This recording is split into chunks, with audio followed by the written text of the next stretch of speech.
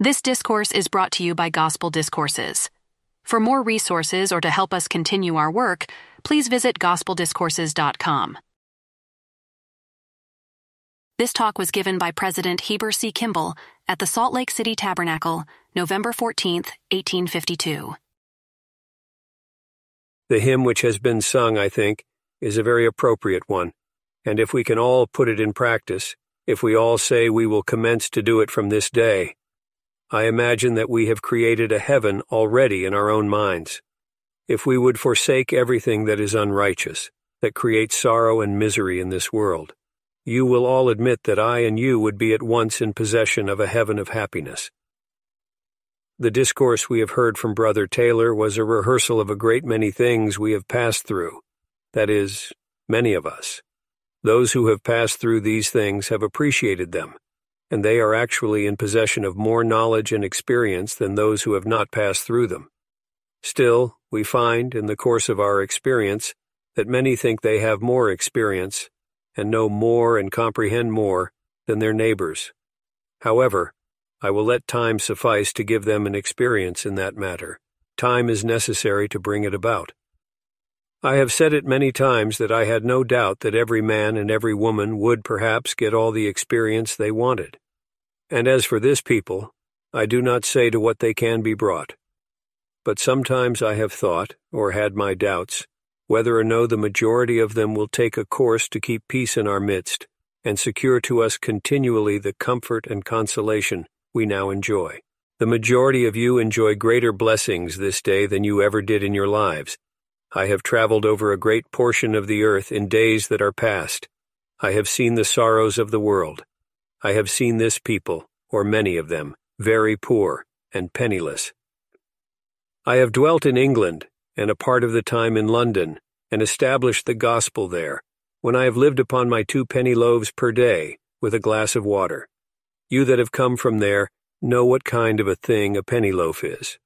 There certainly is not that substance existing in it that there is in a piece of good solid bread, the breadth of my 3 fingers. It is not all bread, but it is a mixture, a combination of other fixings, something like their milk in London, which they make from chalk. So if any of you are destitute of milk cows, I am telling you how you can make milk. I speak of these things because I have experienced them. I want to know if there are any people brought to that in this community. Do you live as poor and as penniless as you did there? No, you do not. There are many here that did live there, and they have now their abundance, and they eat so much here that they are almost disabled. Their minds are not so active, and this is the cause many times they are not to be found in this hall. They eat so much, they are under the necessity of going to bed, not to rest themselves, but to rest the food they have taken. This is too much the case. If I take food in the after part of the day, it is disagreeable for me to speak in the afternoon. It is hard and laborious. When you go from this place and return to your homes, you eat so much that when you return here again, those that do, you are as void of receiving intelligence in the Spirit of the Lord God as a stone. This I know to be true, that is, with many of that portion that do return. There is nearly 1/2 of this congregation who disable themselves, and are obliged to go to bed to rest their food on the Sabbath afternoon. I am not speaking of this thing as though it is practiced here any more than it is in the whole world. You do not train your bodies and cultivate your minds in eating and drinking, in partaking of the fruits of the earth. Your lives are wasted away, not in a useful manner, but in a very useless manner. You throw away your lives. I could prove it to you very easily if I had you in a place where I knew who you were. I know I cannot teach here and come upon little matters that, nevertheless, are important to be known. Why? Because it would be considered ridiculous. What did Brother Brigham say here one day, when he was speaking upon the works of the human family and that they would have to give an account of their works? Said he, "It is ridiculous for me to recount their works, or speak them before any public assembly." So you would consider, many of you, that the holy order of God, or what I would say to you, is ridiculous. On the other hand, many of you would consider it the most consistent. but allow me to say that your salvation and exaltation depend upon what you consider indelicate for a man to speak in a public congregation. Brethren, there is not anything I fear. Sisters, there is not anything I fear in this world but that we shall prosper and dwell upon the earth and continue in the valleys of the mountains and never be removed. That is, if we will be faithful and do as well as we know how, and follow the dictates of the Holy Spirit of God, and of Him and His brethren who preside over us. If we do this, we never shall be overcome. These things have been talked about many times, and I might split my lungs, and my brethren might do the same, unto some people in the world. For the more you talk to them, the more light that is revealed to them, the less they seem to appreciate it. If they do seem to appreciate it, they do not obey it. They do not walk in the path marked out, but they will receive instructions from day to day, and enter into the most solemn obligations before God and angels that they will observe them, but before they get home, they forget them. Is not this true, gentlemen? Is it not true, ladies? I will tell you my feelings plainly about these matters. I wish to God that this people would do as they are told, as Brother Taylor has said today. You know what my belief is, and I am satisfied it is the belief of every person here. Many are willing to eat and drink, wear clothing, and lie down to sleep, and they think they are going to be ushered into the kingdom of God by that portion of men and women that are faithful. This is a mistake, gentlemen and ladies. If you do not cultivate yourselves and cultivate your spirits in this state of existence, it is just as true as there is a God that liveth. You will have to go into another state of existence and bring your spirits into subjection there. Now you may reflect upon it. You never will obtain your resurrected bodies until you bring your spirits into subjection. I am not talking to this earthly house of mine, neither am I talking to your bodies, but I am speaking to your spirits. I am not talking as to people who are not in the house. Are not your spirits in the house? Are not your bodies your houses, your tabernacles, or temples and places for your spirits? Look at it, reflect upon it. If you keep your spirits trained according to the wisdom and fear of God, you will attain to the salvation of both body and spirit. I ask then if it is your spirits that must be brought into subjection. It is. And if you do not do that in these bodies, you will have to go into another estate to do it. You have got to train yourselves according to the law of God, or you will never obtain your resurrected bodies. Mark it. You do not think of these things, you only think of today.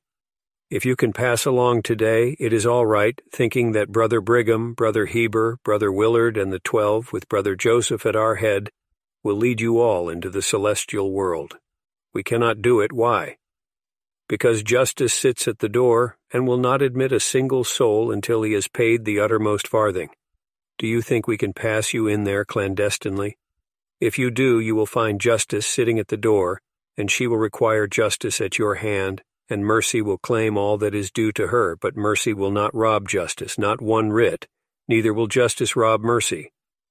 They are united together, just as much as the Father, Son, and Holy Ghost ever were.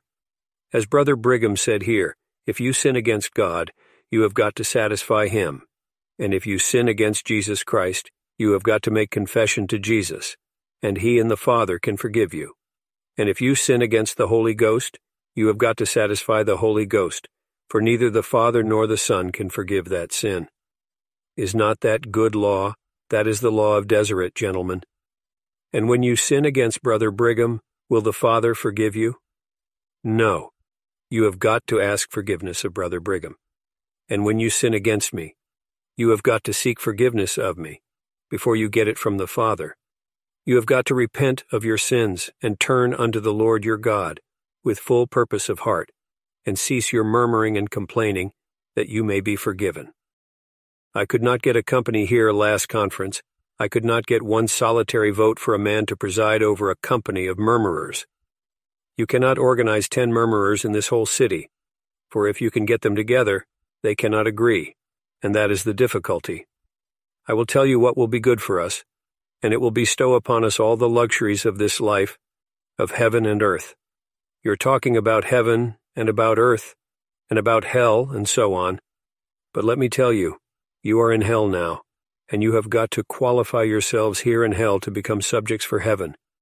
And even when you have got into heaven, you will find it right here where you are on this earth. When we escape from this earth, we suppose we are going to heaven. Do you suppose you are going to the earth that Adam came from, that Elohim came from, where Jehovah the Lord came from? No. When you have learned to become obedient to the Father that dwells upon this earth, to the Father and God of this earth, and obedient to the messengers he sends, when you have done all that, remember, you are not going to leave this earth. You will never leave it until you become qualified and capable and capacitated to become a father of an earth yourselves. Not one soul of you ever will leave this earth, for if you go to hell, it is on this earth, and if you go to heaven, it is on this earth, and you will not find it anywhere else. Is it not hard to bring these truths home to you? I tell you I am at home now, and I am in heaven. But the heaven I have to enjoy is the heaven I make myself. Do you know it? Well, if this be the case, which you will probably all admit, for it will be the case with me, it will be the same with you, and you cannot help yourselves. I want to know if you have any peace at home, in your families, only what your wife and children make. You have not. If you make peace and a heaven in your habitations, then you are in heaven, both you and your families. Now suppose we apply this principle to the house of every man in Israel, who is a father of a family, and they all agree they will make heaven at home, and after that they all conclude to come together and make a general heaven. But the first place to begin to make a heaven is to make it at home, and then we will club together and conclude to have it all over. Do you understand my logic? Do you, Brother Hyde? Yes, sir. These are my feelings. Now let us go to work, every one of us, and pull together and put means into the hands of the trustee in trust. Pay up our tithing, and then if we have a surplus which we do not want to put out to usury now, put it in the hands of the trustee in trust. Go to work, not only next spring, but now make preparations, and let us build a temple. What say you? I do not want you to say yes, unless you calculate to do it, but, as Brother Joseph used to say, Yankee Doodle, do it. Now go to work and do the thing right up, and when next fall comes to pass, let us see the walls of the temple erected, and the roof on it. What say you? It is just as you say. No one man has the capacity and power to do it himself, but if you say it, and you will do it, there will be a temple next fall with a roof upon it. Do you believe it? You do. You nod your heads. Come, nod them a little lower still. None of your half winks here, but whole winks or nothing. We can do it just as easily as I have built a little house on the corner there. How do you feel, brethren? Do you feel do it? Don't you say yes or give me a half wink without meaning it, but as the girls say, give me a whole heart or nothing. I do not want you should have my heart, and I do not want you should have the hearts of my brethren, because if you have their hearts, they will do nothing for God or his cause. You know I talk just as I have a mind to when I get up to talk here. Do you consider it sensible that we go to work and rear a temple to the name of the Lord and have the roof on it next fall? Say, none of your half winks to me again. Is it not reasonable to say it cannot be done unless you do it? It is necessary to unite and cultivate the hearts of this people together more than anything else. The subject of building a temple alone will not do it, or your means. But to bring this to a focus, your hearts must be where your treasure is. If you place your treasure in the temple, your hearts must be there. They are wherever you place your treasure. The Scripture says so, and so say I. I am a servant of God, a man of truth, and President Young is my brother, my leader and governor, and shall be forever and ever. And you cannot unhorse me if you try, and we will unhorse the whole of you if you do not do right. Shall we go to work and build a temple and a wall around it? Now, gentlemen, if we do it at all, we have got to commence the work and continue to progress in it until we have completed it. You must put your means and labor in it. How many hands do we see here on the Public Works Weekly? Why, there is scarcely a man to be seen except regularly employed hands. Do not talk to me about doing a thing when you do not do it.